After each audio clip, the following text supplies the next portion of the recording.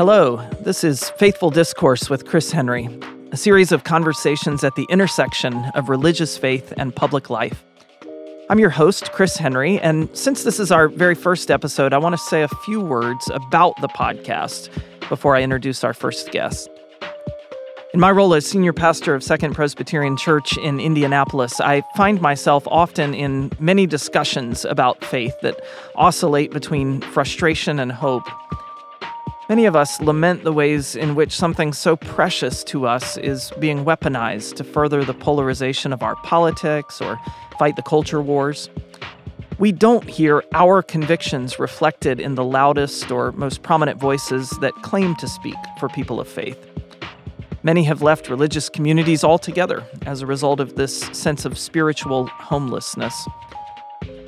And yet, there is also this stubborn hope that another path exists, another way is possible. There is, I think, a sense that people of faith must speak the truth in love and speak it in public. There's a longing for meaningful dialogue that honors difference while seeking common ground and pursuing common good. There is a hunger for faithful discourse. So it will be my hope to lift up voices and conversations that can guide us toward more fruitful and faithful relationships and communities, to lean toward the light and look for signs of life all around us. One more thing. I am a pastor, and I am also a father. Our two sons are 10 and 6 years old. As a parent, my deepest wish is that our children will find their way toward lives of meaning and purpose, and that the world they inherit will be a place worthy of their gifts. So this podcast is dedicated to Sam and Ben, and to every other child whose future depends on our faithful stewardship of the present. Let's get started.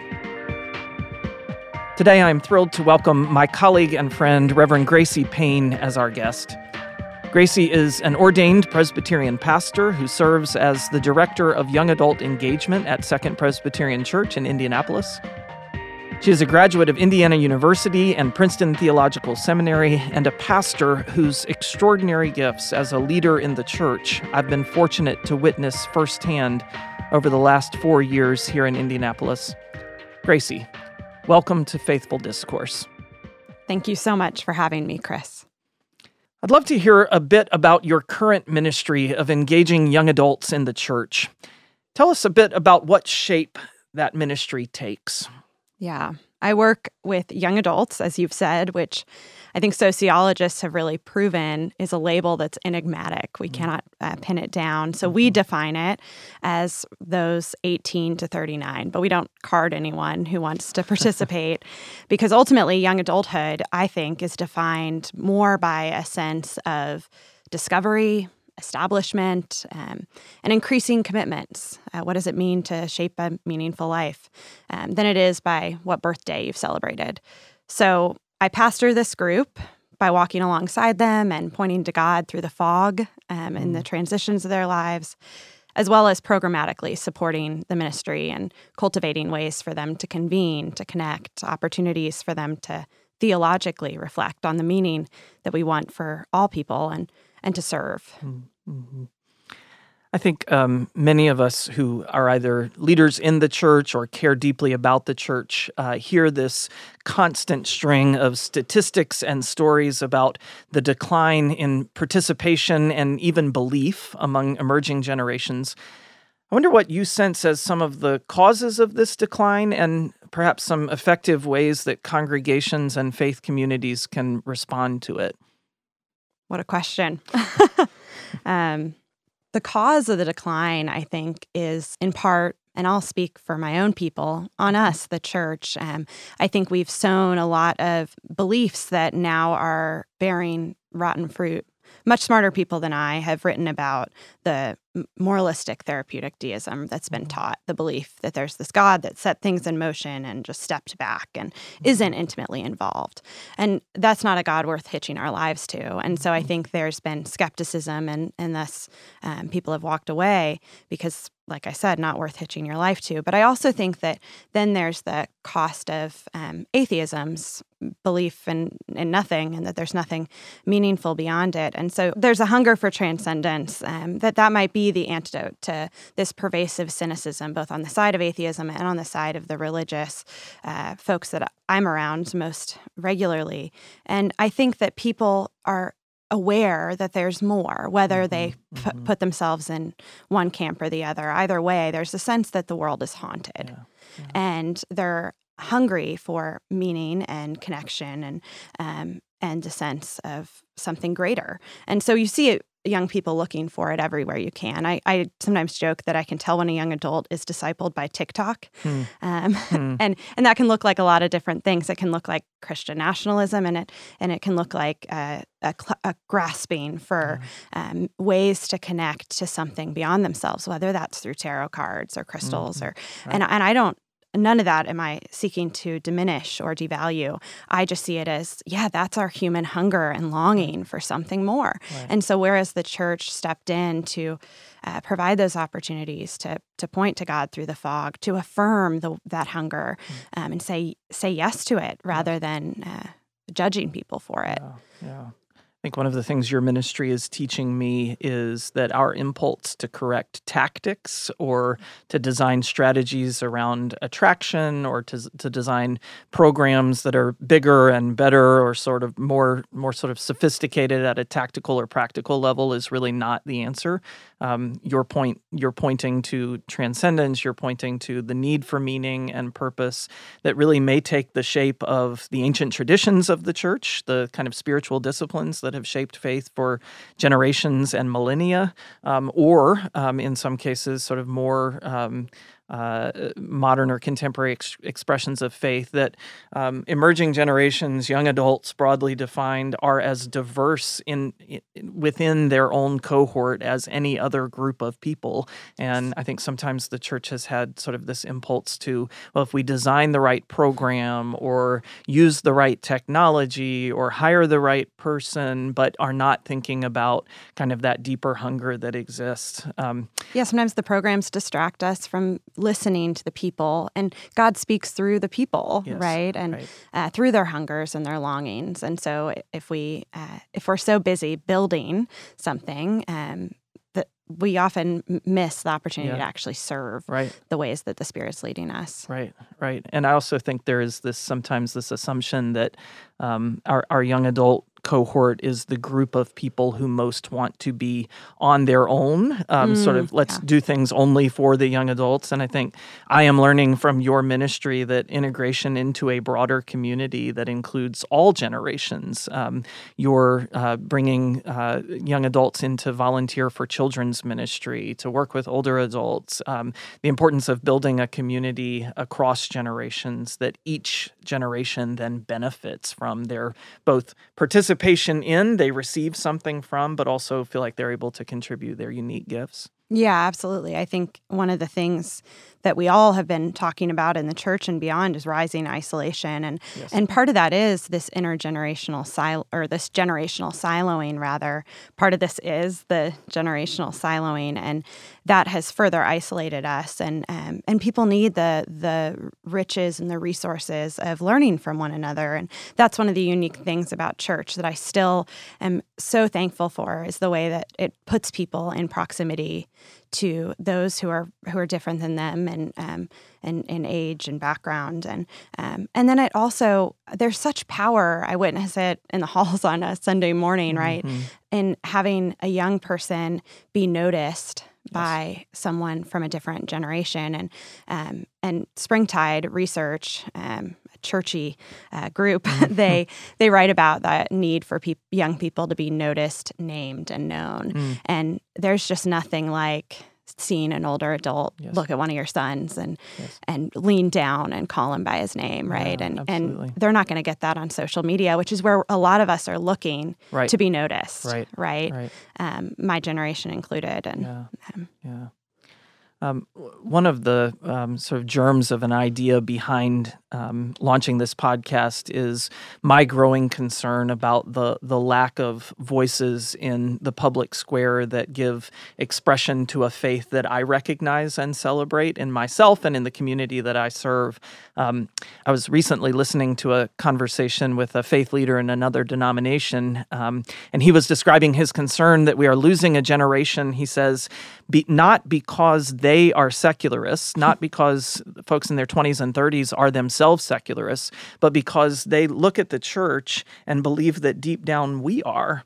Or in other words, there is this assumption, perhaps even a justified cynicism, that churches and especially prominent church leaders have sold their spiritual core for political influence or for secular power or for sort of that social standing. Do you see this in your work, sort of a response to the secularization of the church or the political captivity of the church? Yeah, absolutely. Absolutely. And I think that's part of what I find invigorating about the work I get to do is that I think these younger generations are holding the church accountable and saying, this is never what you were created for. This isn't the Jesus that I read about in Scripture. And that is a gift. Again, going back to the need for intergenerational community, we all have blind spots that we can't recognize as failures in the faith and in our lives and our ethics. And we need to hear from different people with different backgrounds about so that we can hold one another accountable to a more integrated and whole witness.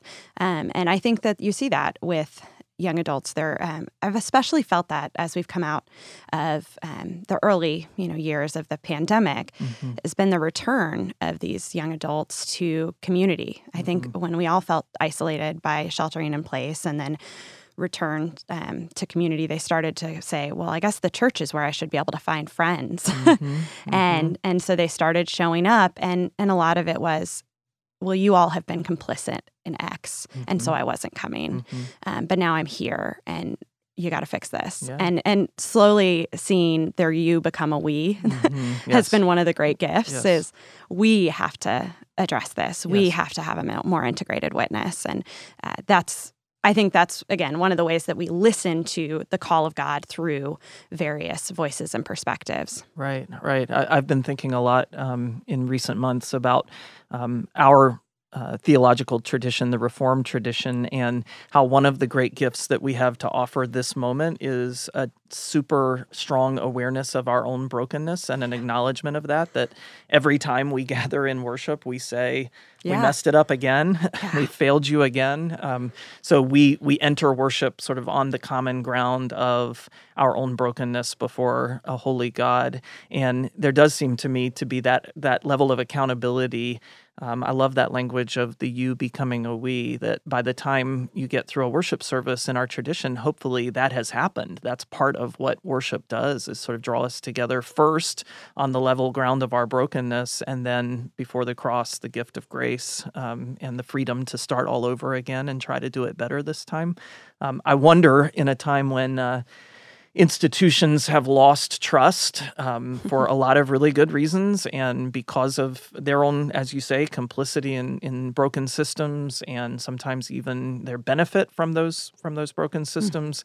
I wonder if there are ways for us to regain the trust that has been lost, and if so, do you have suggestions or ideas, or perhaps stories of testimony and witness to places? You're so good at collecting the stories of folks whose journeys you've been a part of. Are there ways that you have seen that trust rebuild or that community woven back together? Yeah, well, I just want to go back a bit to what you were saying about confession, because I think that's one of the great things that we offer in the Reformed tradition is this recognition of our own depravity, to use the theological word. And it's an opportunity that we say out loud that, this is broken, I'm broken. And I don't think we do it. it's not virtue signaling, and it's also not this woe is me, I'm canceled. It's not performative. It's sort of this, I keep falling short and I need grace. And I think that's a wild and beautiful thing that in our faith, we actually believe that God cares and that God will be gracious to us. And so I find that to be very freeing for many young adults is the way that it's like, oh, I'm not perfect, but God can change me. And it's a public act that we do together. So it's also recognizes systemic sin, right? It's the ways that not only am I responsible for my own actions that are, feeble and failing at times, but also I'm a part of systems bigger than me and that are harmful. Like you've said, I think about the work that scientists are doing right now with AI, and I guess that'd be a different conversation altogether. But where they're getting together daily to try to break various, technology to see when it will become racist or xenophobic or sexist. And they know it's in there in these systems because it's in us. And I think the young adults that I work with know that. And no matter where they may sit on any political issue, they know that disdain for another is in them and in us. And it constrains the way we move through the world. I think about that great episode back in the day of The Good Place with the tomatoes. It's worth a watch, but it gives a good picture of systemic sin. You go to buy a tomato and you are making a public and political choice, right? And often participating in things you don't want to participate in. And so there's something very freeing in the Reformed faith about, hey, no matter what I do, I'm going to fall short. But there is an opportunity for me to put my body in places that can help create more wholeness, more peace in the world. And so for me, it's the peacemaking efforts that I see young people doing. And I think like it used to feel like peacemaking was something we did out there. And now it's in people's homes. It's happening. It's, all the time. I hear more and more as a pastor about these small peacemaking efforts that people are doing. I don't know if that's even the language they would wrap around it because it feels so ordinary to them. But I think about the college-age individual I sat with for lunch recently who said to me, I don't agree with you on that, but I still trust you. Wow. And I thought, wow. And it was a pretty major topic of discussion. And I was like, that's incredible that we can still have trust and respect between one another. Or powerful. A young adult who leaned over after someone had shared something in a larger setting that they disagreed with. And they at first kind of jeered the person in my ear, and then a moment later said, I repent. Theological language, right? I repent. They're here and they're trying to grow. Wow. And so the way that, going back to confession, it makes us more gracious people, or it ought to. Because we first say, I'm going to fall short. We are going to fall short. That you becoming a we. It's harder to point a finger when you are starting to recognize the ways you're desperate for someone not to point a finger at you. Right. And it only happens, I think, in communities of depth, right? Where until you have that level of trust, until you have that level of relationship, the ability to transcend the difference that might cause an immediate tension or an immediate conflict. I had a mentor in college who used to say, you don't have community until you've had conflict and reconciliation. And I think sometimes in a lot of the communities that we're a part of, we sort of skate the surface, either out of a fear to go into the deep places where that difference might emerge, or frankly, sometimes just a fatigue and a weariness of, I can't do this again. I can't go into places of pain, or I remember a member of the congregation I served in Atlanta who was asked to serve on our board of elders on our session. And he said, I really do feel like I have the gifts to do that, but this church is perfect to me right now. And I know if I join the leadership team, I will see how wrong I am to think that this church is perfect.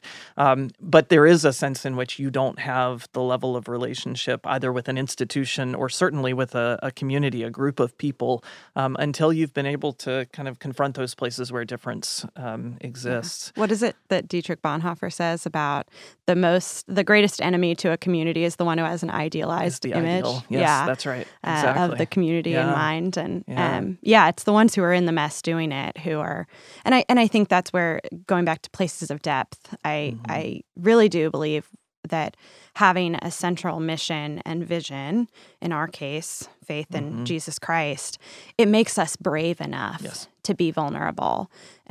Because we know it doesn't depend just on us, and that these people are called to be bound up with me and with all of us by Christ, and so that sustains the capacity to be vulnerable. And we're trying to embody the way of Jesus, which is the way of vulnerability, to come towards people, to go across the division.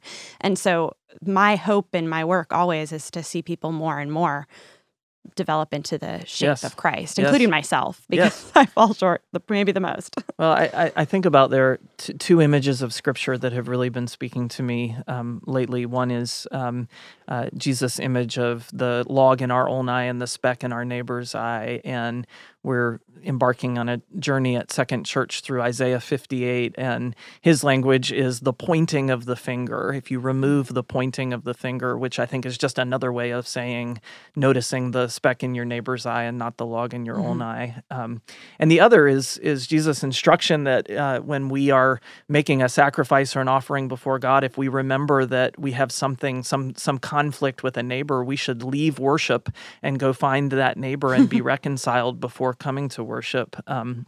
Seems like at a cultural level, at a systemic level, we could all use living into that practice of perhaps removing ourselves from our pious rituals long enough to be reconciled with the people who we have conflict with. I want to go to your language of disdain, because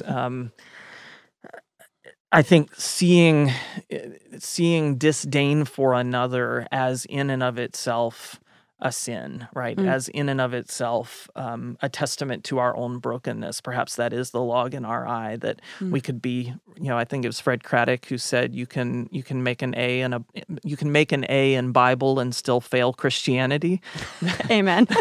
That sometimes it's our relationships with our with folks we might be in conflict or disagreement with that exposes our own sinfulness. But I think that's so hard to see when you know how right you are, when the disagreement is profound. So this language of disdain, I think if I were to sort of diagnose our cultural ailment, I think disdain would be high on the list. Yeah. And cynicism. I would put up there as well. Yeah.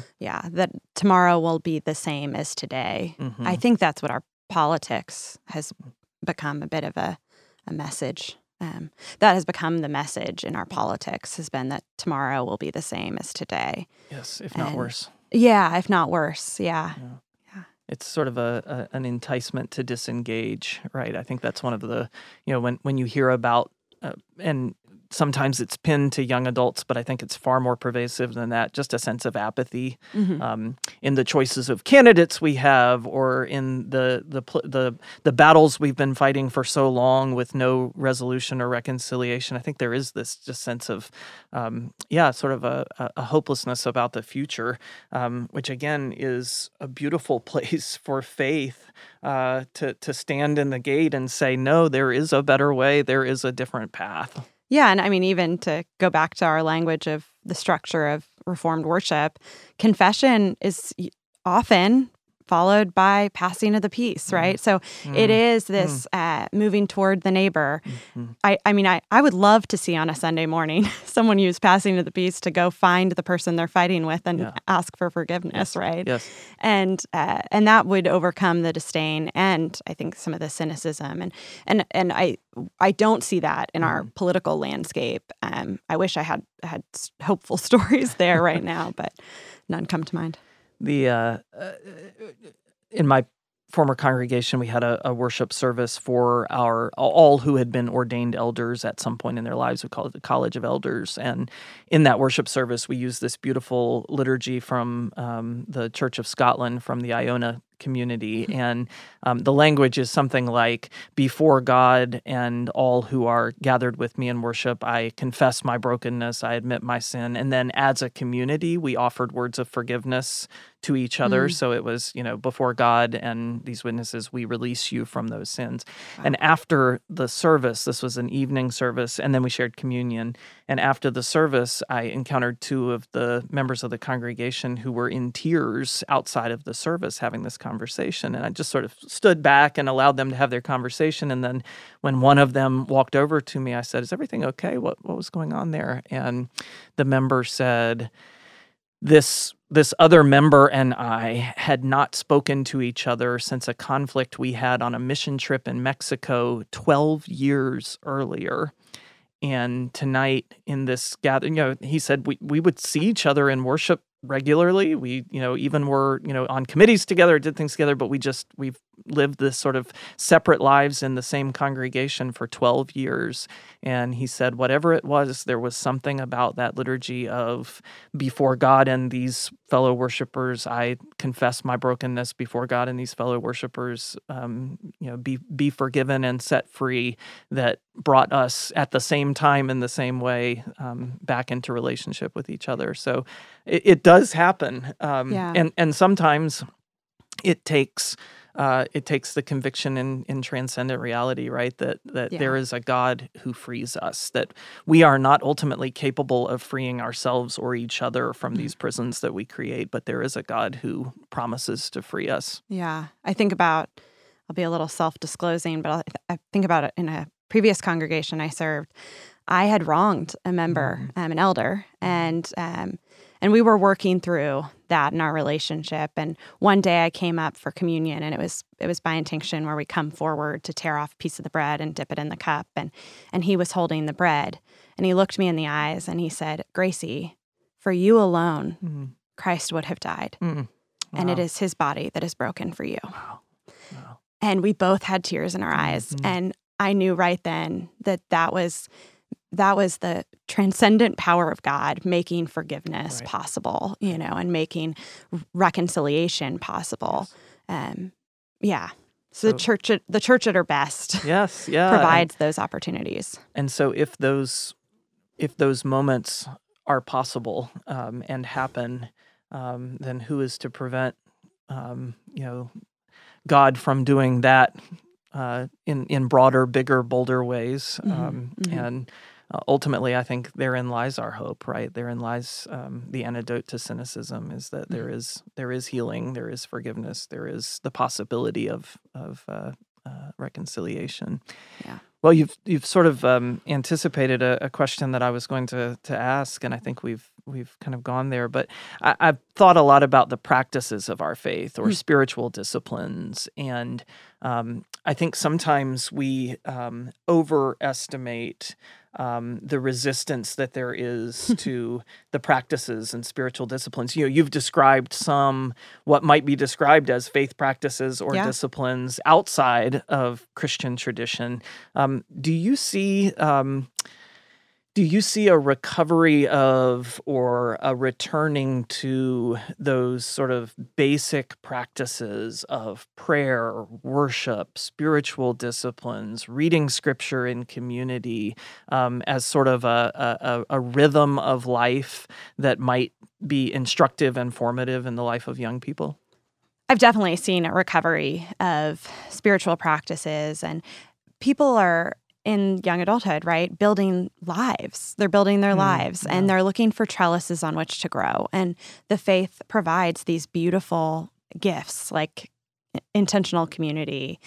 So people want to be in rhythms of regular connection with their peers, and gathering around scripture, and quite frankly around food, which is also scriptural. Yes, that's right. They want to break bread together, and so that hunger is there, and the church easily can satiate that by connecting people with other sojourners.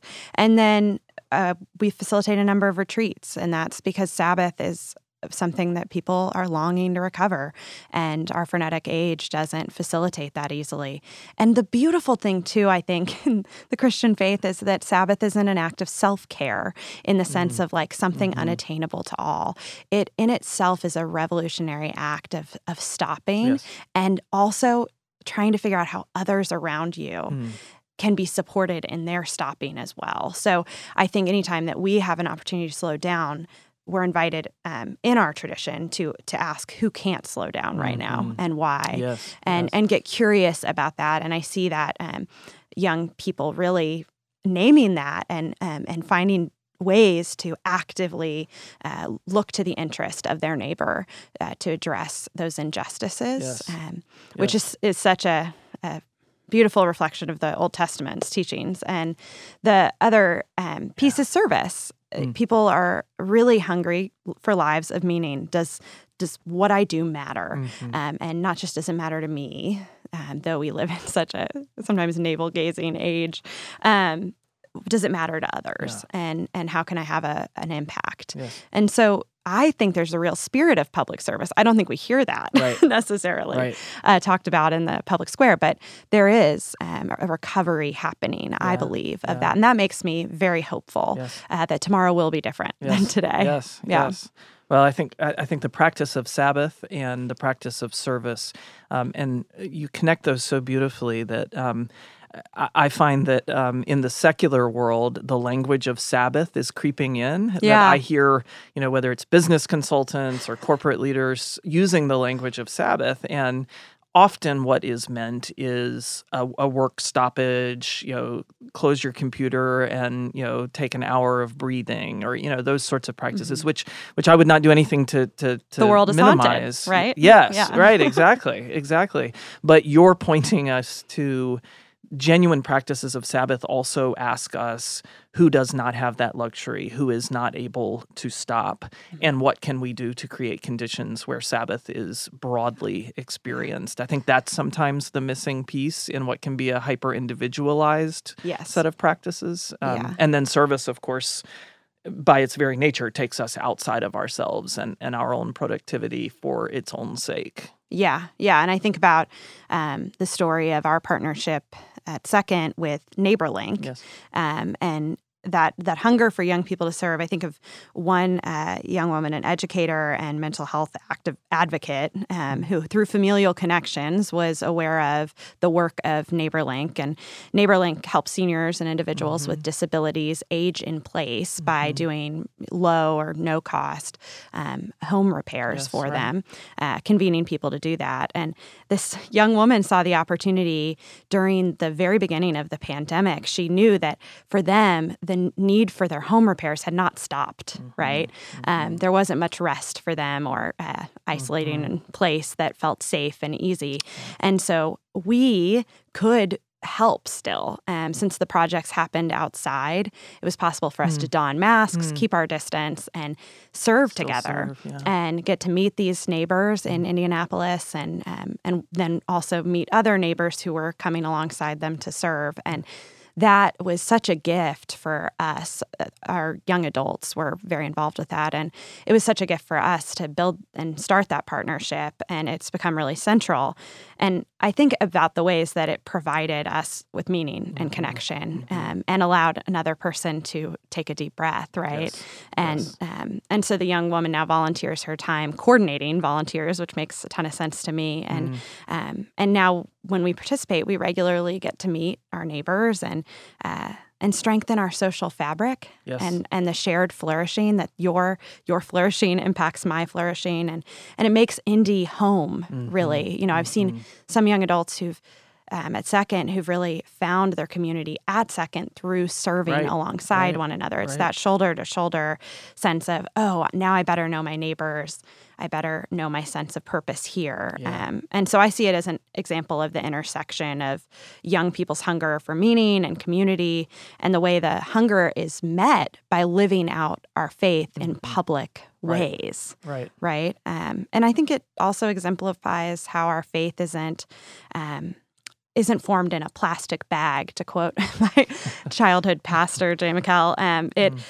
God works it out in greater community, right? And so the church and disciples of Christ, we stagnate when we turn inward, right? Instead of getting curious about our neighbors and why they can't stop or what's stressing them out, and finding ways to get to know one another and serve one another. Yeah, I would be hard pressed to think of a person who I see as living a faithful, meaningful life, who did not arrive at that life in some form by serving someone else, right? That I think so often service is the gateway to a more meaningful faith. It's where sort of faith finds feet on the ground, but also a place where, to the extent that vocation is discerned, I think it is often discerned less in our heads and more in our actions. Yeah. That we kind of live faithfully into our vocations rather than deciding what our vocations are and then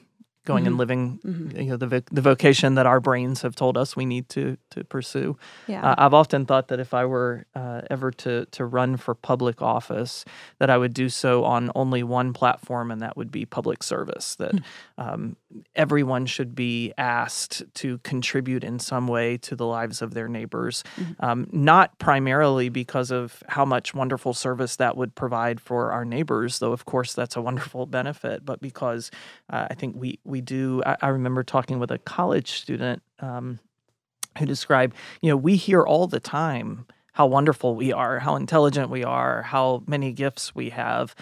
What I want to hear is, what I can be useful for, what I can, how I can give back, how I can contribute. And it does seem to me like that would be a cure for a lot of what ails us, is just rolling up our sleeves and caring for each other in tangible ways. Yeah. And it's something we discern at any season in our life over and over again. I was having a conversation recently with a retiree who was saying, my spouse has found this opportunity and she's loving it, and in it she's really found a sense of purpose in the season, and I'm just sort of waiting for my next yes, basically. The thing that once I say yes to it, it will provide me with greater meaning. And it echoed for me a conversation I'd had with one of our college students who he called me, and he was considering taking an opportunity to serve in a campus ministry.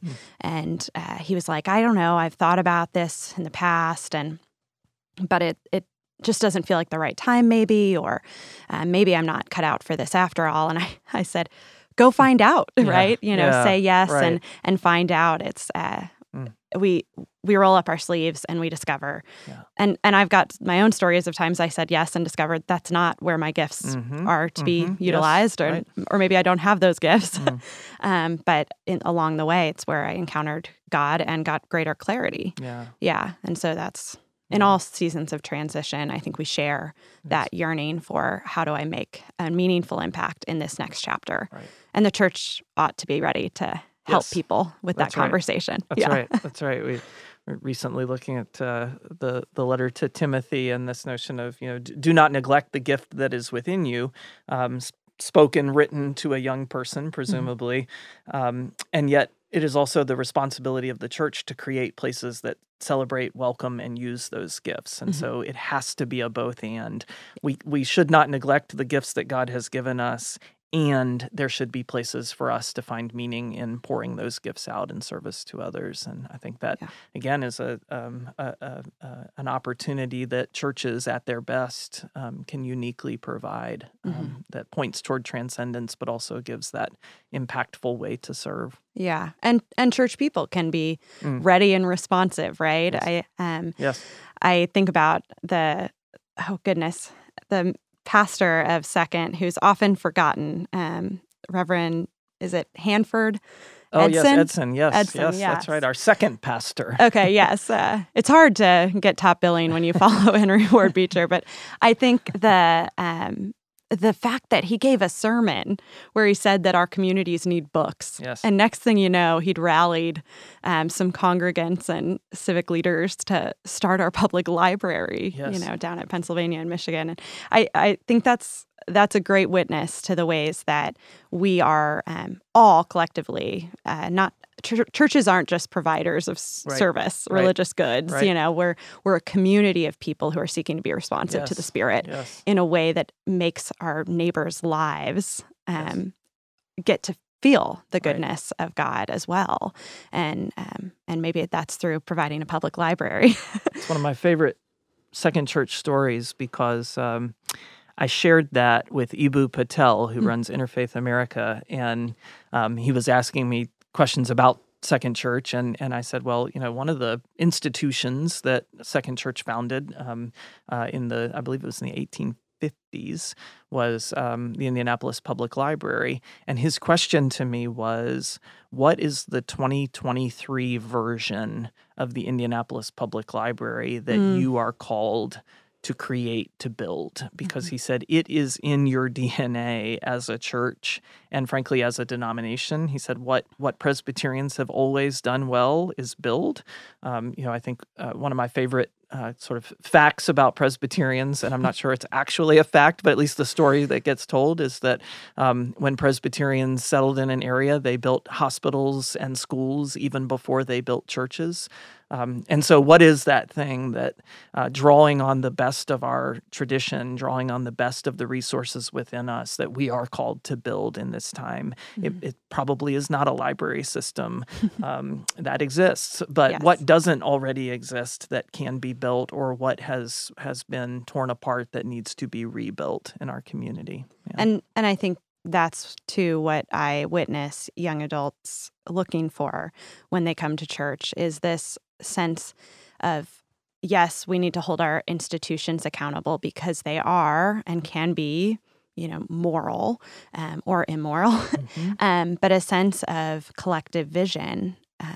How can we together make a difference? And so our building projects are not merely about our own self-improvement, right? It's about making a tangible difference in the lives of others, and young adults know that, and they look to institutions and they check institutions to see that we're living up to the hype. Right, and we're better off for that. We need it. Let me ask you a final question, and to give you the broadest possible microphone here. If you could speak to the whole church in the broadest possible sense, the whole church, on behalf of the young adults with whom you serve, what message would you want to give the church on behalf of those young adults? I think they would say that God is not finished with us, that God is active and alive and calling us into the future together. And that means we can't leave any generations behind. And that also means that young people are ready in many ways and capacities to lead. Yes. Right? And so there's a way in which we need to work more collectively, more interdependently, to address the many challenges we face. And if we leave anyone out, we won't all get there together. Amen. I'm a big fan of the image in Joshua of crossing the river. And I see part of the work of the pastor as standing in the middle of the river, holding the Ark of the Covenant, helping all people get across the river. And I think young adults are in many ways seeking to do that, saying we've got to get everyone across, and that looks like addressing some of our social ills and some of our mistakes and genuine repentance and the practice of confession and the breaking of bread, and but it also looks like identifying and letting everyone make an impact in their own way, and I think we underestimate young adults to our own peril. Yes. Amen. So that would be that would be my hope, is that people would work collectively and interdependently to lift up all the gifts of God's people. And I think finally it is, we're not done with the church yet. If I were to add something, we're not done with the church yet. That attitude you mentioned at the beginning of almost giving up on young adults. There's this generation that's missing from the church is something I hear a lot. And I just don't see it to be true. Yes, and I think it's a real shame when I walk into a congregation and they say that, and I can see the three young adults sitting there going, I'm sitting right here. Yes, right. They're look to the ones who are showing up and ask how you can come alongside and partner with them in ministry to ensure that no generation does get left behind, and that all who are seeking a life of purpose and meaning and know the world is haunted, that they can be heard and they can have their faith encouraged and cultivated and supported through the various means available to us in the church. So, well, I cannot think of a more hopeful message of both accountability and grace for the church. And I can't think of a better advocate and leader for that ministry and that work than you, Gracie. So thank you so much. Thank you. For a thoughtful and engaging discussion. Your time is appreciated, your ministry is appreciated, and it's a gift to be your colleague. Likewise, Chris. It's such an honor. Thank you for having me here. Thank you. And thank you all for listening. We invite you to subscribe, to share with a friend. Also, we'd love to know what you'd like to hear in future episodes. I look forward to continuing the conversation on the next Faithful Discourse with Chris Henry. And until then, take care of each other.